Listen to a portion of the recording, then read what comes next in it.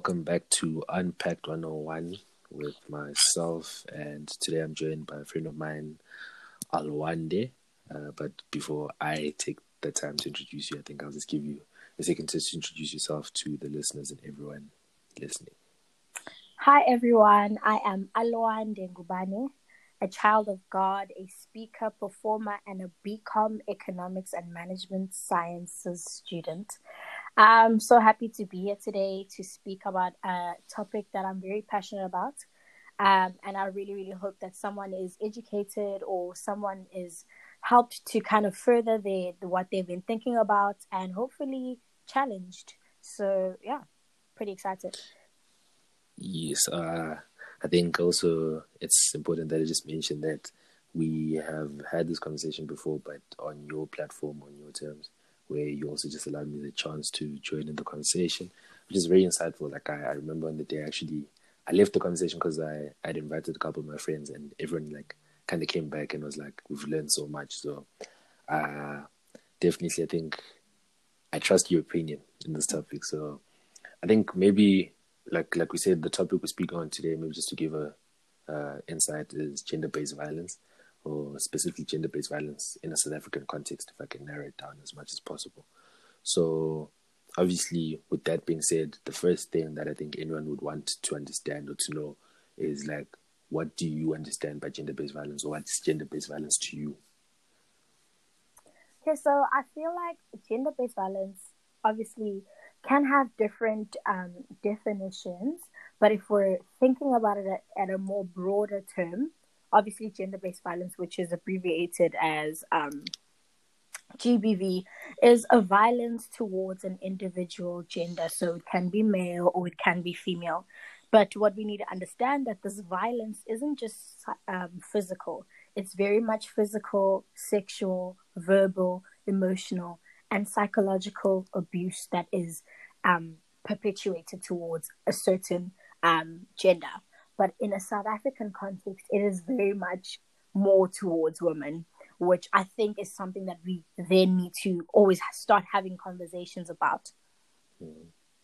Yeah, I think that's right. I think, like you said, when we consider like the broad definition, it definitely would be, I think, as broad as we can put it, just to say violence against one gender against the other in any context.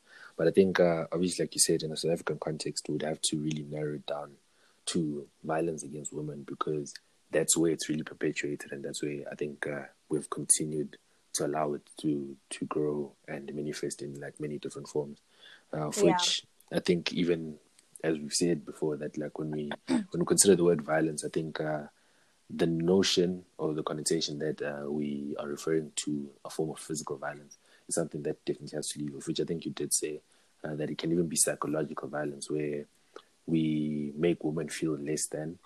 We don't present certain opportunities to women because we automatically assume that they can't maybe fulfill a certain role, or they can't fulfill certain leadership roles. That in itself is a form of violence, and it doesn't have to be physical. Like I think that's the one thing I would want to clarify before we go into the conversation, because 100%. A lot of the time, in my own experiences, I've seen men trying to run away from GBV, saying that, but I've never laid my hand on a woman. And it's not necessarily always you laying your hand on her, but I think it's the way you make her feel less than yourself when you're in a household or in a particular setting. So that in itself is a form of violence that I think we first have to comprehend that it exists. Then we then have to somehow begin to dismantle it, like slowly but surely, Yeah. So I don't know if you've ever, I think maybe before we even go into that, have you ever had like any personal experiences that you feel like you've had, maybe towards the psychological side of it, anything more away from the physical, but in terms of psychological opportunities, maybe that you felt like you could never undertake, or positions that were never opened up to you because you're a woman? Yeah, no, definitely.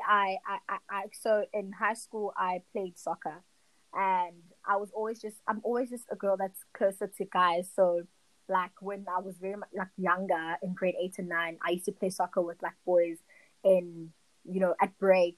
And I was just always like looked down upon. Like even when I walk into a room right now, at my big age right now, and I say to you, and we speak about sports, and I'm like, yeah, no, I play sports, I play soccer. The gents will look at me funny, and that already is just look like you making me feel inadequate because I am a woman and I'm playing a sport that you feel as though is a male dominant sport. Yeah, no, I think you're right. I think especially like I think the example that you gave in sport, and I think maybe in our own context, in the South African context, we see it a lot. I think maybe in our leadership positions also, when we consider the ratio of male to female or men to women in parliament, you see like a very like vast difference or a discrepancy that exists quite clearly, as opposed to I think a lot of states that are actually becoming progressive. I know in African context, the country we can always look at is Rwanda. And I was surprised to realize that apparently in the parliament, they have a 50-50 split between men and women, which is, Oh, wow. which in itself is just, it just shows a bit of progress in the sense that I think people are, there's an evolution that's kind of like taking place, you understand? Yeah. Because if we think of the fact that this is what they're doing in their parliament, then we actually start to look at their economic growth. You realize a very clear trend or a correlation that exists to say that there's something they're doing right. You know what I mean? Because it's an economy that's growing. So I think it's something we have to take note of also in our own country. Yes. But having said that, also is I think the discussion point that I would want to touch on first is, why do you think gender-based violence has particularly exploded in South Africa? So I think gender-based violence is so exploded is a very interesting word to use, and I'll tell you why. So we're just going to stick with it now, but afterwards I'll tell you why it's interesting. So I feel as though it has exploded in South Africa because women are no longer willing to be silent and subservient beings where they are what society projects or proposes that women should be. Women have gotten to a point where they're no longer silent about what's happening and they're more so screaming, shouting, shoving, and ready to fight for their rights. Now, why do I feel like exploded may not be the best term to use? It's because gender-based violence or abuse towards women is not something new in our country or in our society as a whole, but it has now seemed as though it's exploded because women have literally come to a point where they're like, enough is enough. If no one's going to fight for us, this is how we're gonna do it. So yeah. Okay, so essentially, what we're kind of getting at is the fact that you're saying gender-based violence is something that's always been around, but we have just gotten to the point where maybe the oppressed have become more vocal about it. Yes. And I also think just more cases have now been showed on the media, which goes to show how powerful the media is. That sometimes, propaganda is such a big thing that when things are not shown to us on the media, we kind of feel as though they don't exist. Because if Uyinene wasn't as big as she was last year, I don't think many people would have even known what gender-based violence is. So it just goes to show how we could use the media to actually for positive things, to get the word out, to have these kinds of conversations that we're having right now. Definitely. Yeah, I think the point that you're making, especially about the media, more so I think maybe even in the context that we're in right now, being under lockdown and all these restrictions, where I think we've seen, I think you in Durban currently, and I've seen a lot of like activity in Durban in terms of like protests that are taking place. Some have been virtual and they've been very successful in terms of like sparking conversation and actually getting things moving. Some have been on the ground, but obviously that's like much limited or much more restricted now because of the regulations that are under place right now. But I think the whole idea is that when the media starts to bring things to light, what it allows for people, I think, as you said, is that we come to the realization or the rude awakening that there's a situation that's currently taking place in our country.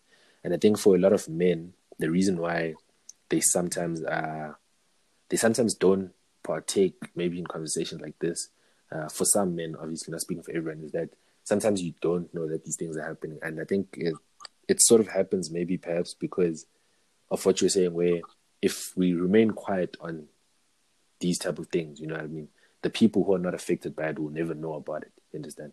Because most of the time, I think it's a human thing where we only are aware of things that affect us, and once something's not affecting us, we then no longer become aware of it unless it's brought to our attention.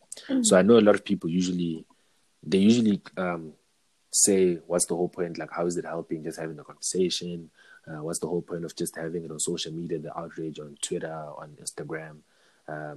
But I think to answer those like questions is to say that once we do that, or once we have that outrage on these social media platforms, what it then does is it sparks the conversation in real life. And once you spark the conversation in real life, what happens is people who are not aware of it become aware of it. Or people who are trying to run away from it, who are trying to evade the conversation altogether, are left with no choice but to actually join in the conversation. So it then brings about some sort of change in people. Yeah, and not just joining in the conversation. You become maybe not highly educated on it, but you start having questions. And once there's curiosity, people want to then educate themselves, because we do understand and we know that not everyone's going to hear about gender-based violence and go on the internet and start reading theses and articles about what gender-based violence is. We understand that not everyone's going to do that, but because we're now moving with time, we have platforms such as the one that you're providing us with right now that can make things easier for us to be educated about the reality of women in our society. Yeah. And I think you're completely right, and I think it's also very fundamental that these conversations take place and we continue to put it on our media or social medias, because I think for a lot of people, for a lot of men, though the GBV is perpetuated, I think maybe if we can both agree, in misogyny and patriarchy. You know what I mean? Yeah. That's essentially, I think, the grassroots problem that starts everything out, because it brings some sort of entitlement, of which I don't know if you will agree with me to say that a lot of the time misogyny and patriarchy is actually deeply rooted from childhood. So from as soon as we're born, we kind of have this thing where there's gender roles that are already put in place in the household. In terms of even like, I think the example that you gave, sport, for instance, where you in primary school, if you understand biology, you know that like from a certain age to a certain age, there's no real difference in physical stature between a girl and a boy. You know what I mean? At a young age anyway. But in itself, you already see teachers who are like, maybe girls should not play soccer, or certain sports are for girls and certain sports are for boys. So I think that in itself already begins to perpetuate that kind of misogyny and patriarchy, even if that makes sense. Yeah, even the smallest things, even I think before we even enter the schooling world, if you want to call it, misogyny and sexism kind of starts when you know, as a child, you're starting to grow up, and with guys, it's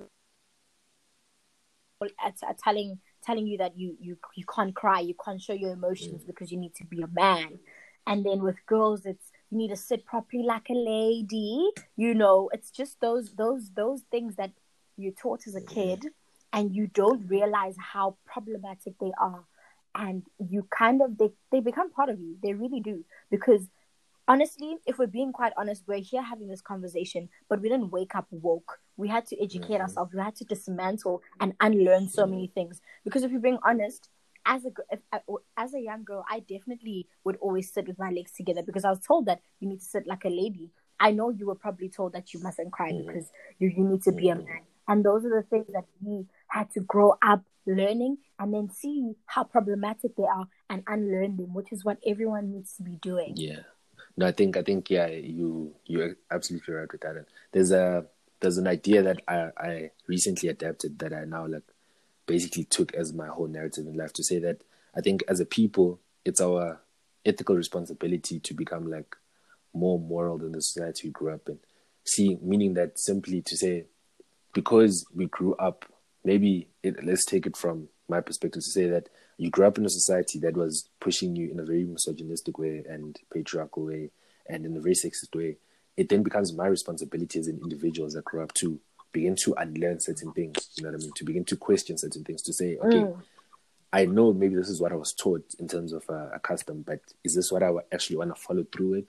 Or is there maybe a better way to approach a certain thing? So I think for a lot of people because I know a lot of people really do use the excuse to say that, this is what we grew up in, this is all we understood, this is all we knew. But realistically speaking, I think to use that as an excuse, especially in the modern day and age, where, like you said, a lot of things we learn, both of us, both men and women, comes purely from you educating yourself. You know what I mean? Because the tools have been made at our fingertips. The resources are right there. So it's like a situation where I think one ought to want to educate themselves.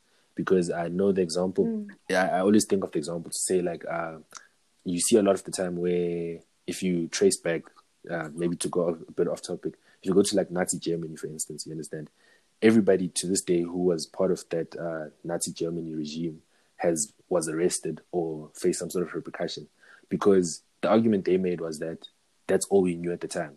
But then the argument that was then made to counter that is, as a person, you have some sort of like ethical compass that directs you. You know what I mean? To say that regardless of the fact that I'm doing something, I know whether it's right or wrong. And once you feel like you know it's right or wrong, you then have the choice to or not to partake. So I think that definitely has to be dismantled. That's an idea, I think, altogether. Outside just misogyny and patriarchy, that has to be dismantled. Yeah, I'm so glad I was waiting for you to use the word choice, because I think we've had this conversation before where we can accept. Okay, no, accept is the wrong word. We are aware that there are things that we are taught as we grow up, but you get to a certain age where you then have choice. You know, because you were taught that as a male, you are not to show emotion. You are not to to cry because you are a man. That's what you are taught at home. But as you grow up, you get to tender ages like 12, 11, 10, 13, those ages. That's when you start making choices for yourself. And that's the point that I wanted to make before you finally used the word choice, which I'm so happy you did, was as much as we taught all of these things, we then have choice. And now you have pointed out that you've made the choice to unlearn those things. And those are the choices that we as a society need to make. Definitely. Daily. Yeah, I think also even the way that you added at the end to say daily, because I think another issue that I saw that, you know, as you just observe, as you go in your daily life, that you begin to see is that a lot of the time people do learn certain things, or they begin to like understand, okay, misogyny does exist, patriarchy does exist, sexism does exist. But you see that a lot of the time, people sort of turn a blind eye when it's now directly in line with them. So maybe to give a loose example, you can have somebody who's like very passionate about this and who's very willing to say, you know what, I don't stand for this. But the day that maybe they're in an office space and it's him and another woman, and they then give him the job purely on the basis of the fact that he's a man, you don't get somebody who's as outspoken, because now they want to take time to benefit themselves. Of which I think is also something that we have to look at, to say, I think once you take up this the stance to say this is you and this is what you're going for, you then ought to not be willing to accept anything that goes against what you're saying. You know what I mean? Against it, because a lot of the time people kind of go into it half-heartedly. You can go into it maybe because it's like the idea that I think you've seen it often, where people will be like, I never understood the impact of GBV until it was somebody who was close to me. You understand? You don't have to understand GBV when it's somebody close to you. You just have to understand it when it's happening to somebody else as a human being. To a human being. Exactly. There has to be some sort of empathy that exists within you. So I think that's a very common issue that we're going through, and it's a plight that continues to happen in people, where it's like we're desperately waiting for it to affect somebody really close to you or somebody within you, your vicinity, for you to then say, okay, we really have a problem. Of which I don't think that should be the case. It really does kind of support this environment of ignorance, where you did speak about it earlier on, where we really are from a generation or a part of a society that supports the culture of ignorance, where if it does not affect me, why should I worry about it? If because we even these things are even instilled in other problematic things such as racism and homophobia. Like people who may not, people who are not in the LGBTQIA plus community may feel as though issues that people of the community face are not, because they're not part of the community, it shouldn't phase them, you know. And it's just that culture is one that we literally have the power to eradicate, and that's the issue. We are from a generation that I don't know if there are a lot of us that are as hopeful as we are, that there is going to be change, you know. And the more we get people that are going to be as hopeful as we are, then the change will come about. No, I think, yeah, with that one, I think you'd be surprised as to how many people are definitely hopeful. There's this cartoon that I once ran into where what it was illustrating is exactly what you're saying, where it was like individuals walking in different directions with one thought, saying that are there other people who are thinking like me, but they were going about their path. Meaning that all it was trying to illustrate is to say that until we have somebody who's willing to spark the conversation or to spark that initial first change, you understand? Then I think we are then going to have a collective of other people who are like, oh, I was thinking the exact same thing, but I was just too afraid to start it, you know what I mean? Because I think being a revolutionary is something that's definitely not for everybody. And that's just the reality 100%. That we have to face, to say that not everybody's willing to take a stance against what society feeds them. Do you understand? Which we can all agree to say that society feeds us sexism, society feeds us patriarchy, society feeds us misogyny. So for somebody to then take a stance to say, I'm not going to go at that, it's like, you know, it's like a shock. It's like a shock. Like, oh, he's like going against, you know, what society ideally thinks. So I think if we have people who continue to spark the conversation, if we have like many more platforms such as this, where people are willing to engage, also in real life, having these conversations in real life, you know what I mean, and just taking them off maybe social media and actually putting them in the streets to say, yo, when you see something of this nature happen, whether it's a friend, it's a brother, it's a cousin, just like point it out as it is, you know what I mean? Because I think we continue to perpetuate it also because we are having a lot of the conversation, like, especially as time has moved on, you know, we're having a lot of the conversation now, but in real time, it's like we're not implementing what it is that we're learning, you know what I mean? Or what it is that we're actually taking in. So you see a lot of the time when it's like, you know, loose examples, when you go out, you know what I mean? You get somebody who is saying one thing on the internet, but is then groping a female as she's walking by. You know what I mean? Of which I think if we had a consistency where if you're saying this and you're going about it like this, you'd find that there'd be a very like relatively big change. So I think that's definitely something that we also have to address. Yeah, I think that's also something that I took into consideration when I was, you know, providing the platforms to have many different conversations on Zoom. Was I tried my best to always have sessions at the end to take down the solutions, because I don't want us to have this conversation and educate each other and challenge each other, but not come up with solutions, but not only solutions that are going to go up in the air, but that are going to be put in pen and paper and sent to someone higher than myself to then implement. Yeah. Which is, I think implementation is so important. Definitely. Yeah, that's definitely something that has to be looked at. I think also, maybe before we even move on to the next discussion point, is a point maybe that I just had a thought as we were speaking, to say that when we have these conversations also, I think it's important to understand that there's no perfect individual who, like, you know, the ideal individual to have this conversation. Because if I can give an example even of myself, is to say that because, you know, as you grow up, you're fed a certain narrative and you're fed certain like ideologies and ideas. So definitely at some point in my life, in terms of the ideologies that I had, they were very problematic, you know what I mean? But it was something, as you said, or as we alluded to prior, to say that I took, maybe personally in my own context, you know, I took time just to educate myself and begin to like learn new things and then learn old things, you know? So I think maybe for a lot of men and gents who are listening to this, is to say that don't ever feel like maybe you aren't able to speak on a topic because maybe you are afraid to change your ideology, or you're afraid that people have tied you up with an idea or certain behavior, you know what I mean? I've always believed that as long as you haven't done any irreparable damage, so as long as maybe it was just an ideology that was a thought like, oh, nah, but this, but that, you're still allowed to change, you know what I mean? And don't fear what it is that people will think. You're very much allowed to change that ideology and thought. So I don't know how you feel about that specific stance. Yeah, no, I think I think that is a really great stance. But to add to that, which is so important that I feel a lot of people kind of look over, um, I always tell people that it is okay not to know something.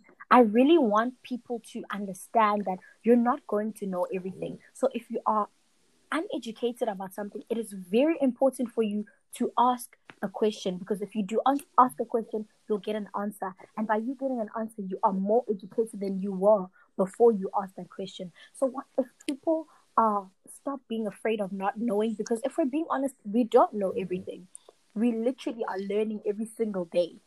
So it's so important for men who are wanting, maybe have been seeing these conversations and have just been looking over these conversations because they feel like they're uneducated about the topic. If you have a close friend that's female that you feel like is educated about this topic, ask the question. You will get the answers that you need. Do not be sitting in sitting and be okay with not knowing when something is such a big issue in the country and you can see that it's a big issue. People need to start normalizing asking questions and really just saying, listen, Alwande, I actually don't know what the Black Lives Matter movement is. Please give me some insight. That's completely fine. No, I think also to maybe coin it the exact same stance that you're taking, but to coin it also on the flip side, is to say that for people maybe who feel like they are more aware of the topic or more educated on it, or who have taken more time maybe to learn on it, is to say we should maybe move away from being too hypercritical of people who ask questions, because a lot of the time I think we also see situations where people ask questions. Obviously, this is then your discretion that you use, where you can tell when somebody's asking like a genuine question, where they are really coming from a place of just not knowing and be trying to understand. Of which I think when somebody does come with that approach, I think we should be willing to welcome all questions, because what it then does is also it allows us to actually begin to grow this whole movement. Because I think we've alluded to say that me and you can have the exact same stance on something, you know what I mean? And we can speak on it and speak on it and speak on it for hours. But we're speaking on it purely because we already agree on this topic, you understand? But actual change will begin to take place when we are now changing people who had a different ideology to begin to understand and see the way we are seeing things, you know what I mean? Because for as long as we are having these conversations between me and you, or between party A and party B who already agree on something, there's no real growth fundamentally. So I think it's also an important thing that we should begin to allow questions. Just as you said, people should not be afraid to ask questions, but we should also allow questions, to say that when someone asks you something, sometimes just allow yourself. I know it's like very difficult because sometimes it's a very emotionally taxing conversation, an emotionally tolling conversation, especially for people who've experienced it. But it's also to say that if you actually want to see growth, we have to understand that in us wanting to see growth, we have to prepare ourselves for that emotional tax or that emotional toll. You know what I mean? Yeah. I think you gave the example even of the Black Lives Matter. If a non-Black friend then comes to you and says, I really don't understand why I can't say maybe the N-word, like, don't take it offensively. Just take that time to try explain to them. You know what I mean? As much as it's emotionally taxing and you can feel like, oh my God, like, there's this person really saying this, but it's just like, just take 2 seconds, remove yourself from the situation, try and understand where they're coming from, and I think progress the conversation more, because that's the only way we can actually, I think, progress the conversation more, because most of the time like-minded people usually hang around with like-minded people. So once you spark that conversation and within that one person who was thinking otherwise, you spark the whole conversation in an entire group of people who are similar, Yeah. So I think that's definitely a stance that should be considered. Yeah, and it also just allows for you to be challenged, because, I mean, if we were in the same circle, you and I, and we kept having these conversations, like, how much are we really growing? Because we agree so much. You're not going to challenge me on anything. You're not going to bring across like really, really interesting questions, because we think the same. And it's very important to actually be challenged, because when you're challenged, there is growth that takes place. that will come with that.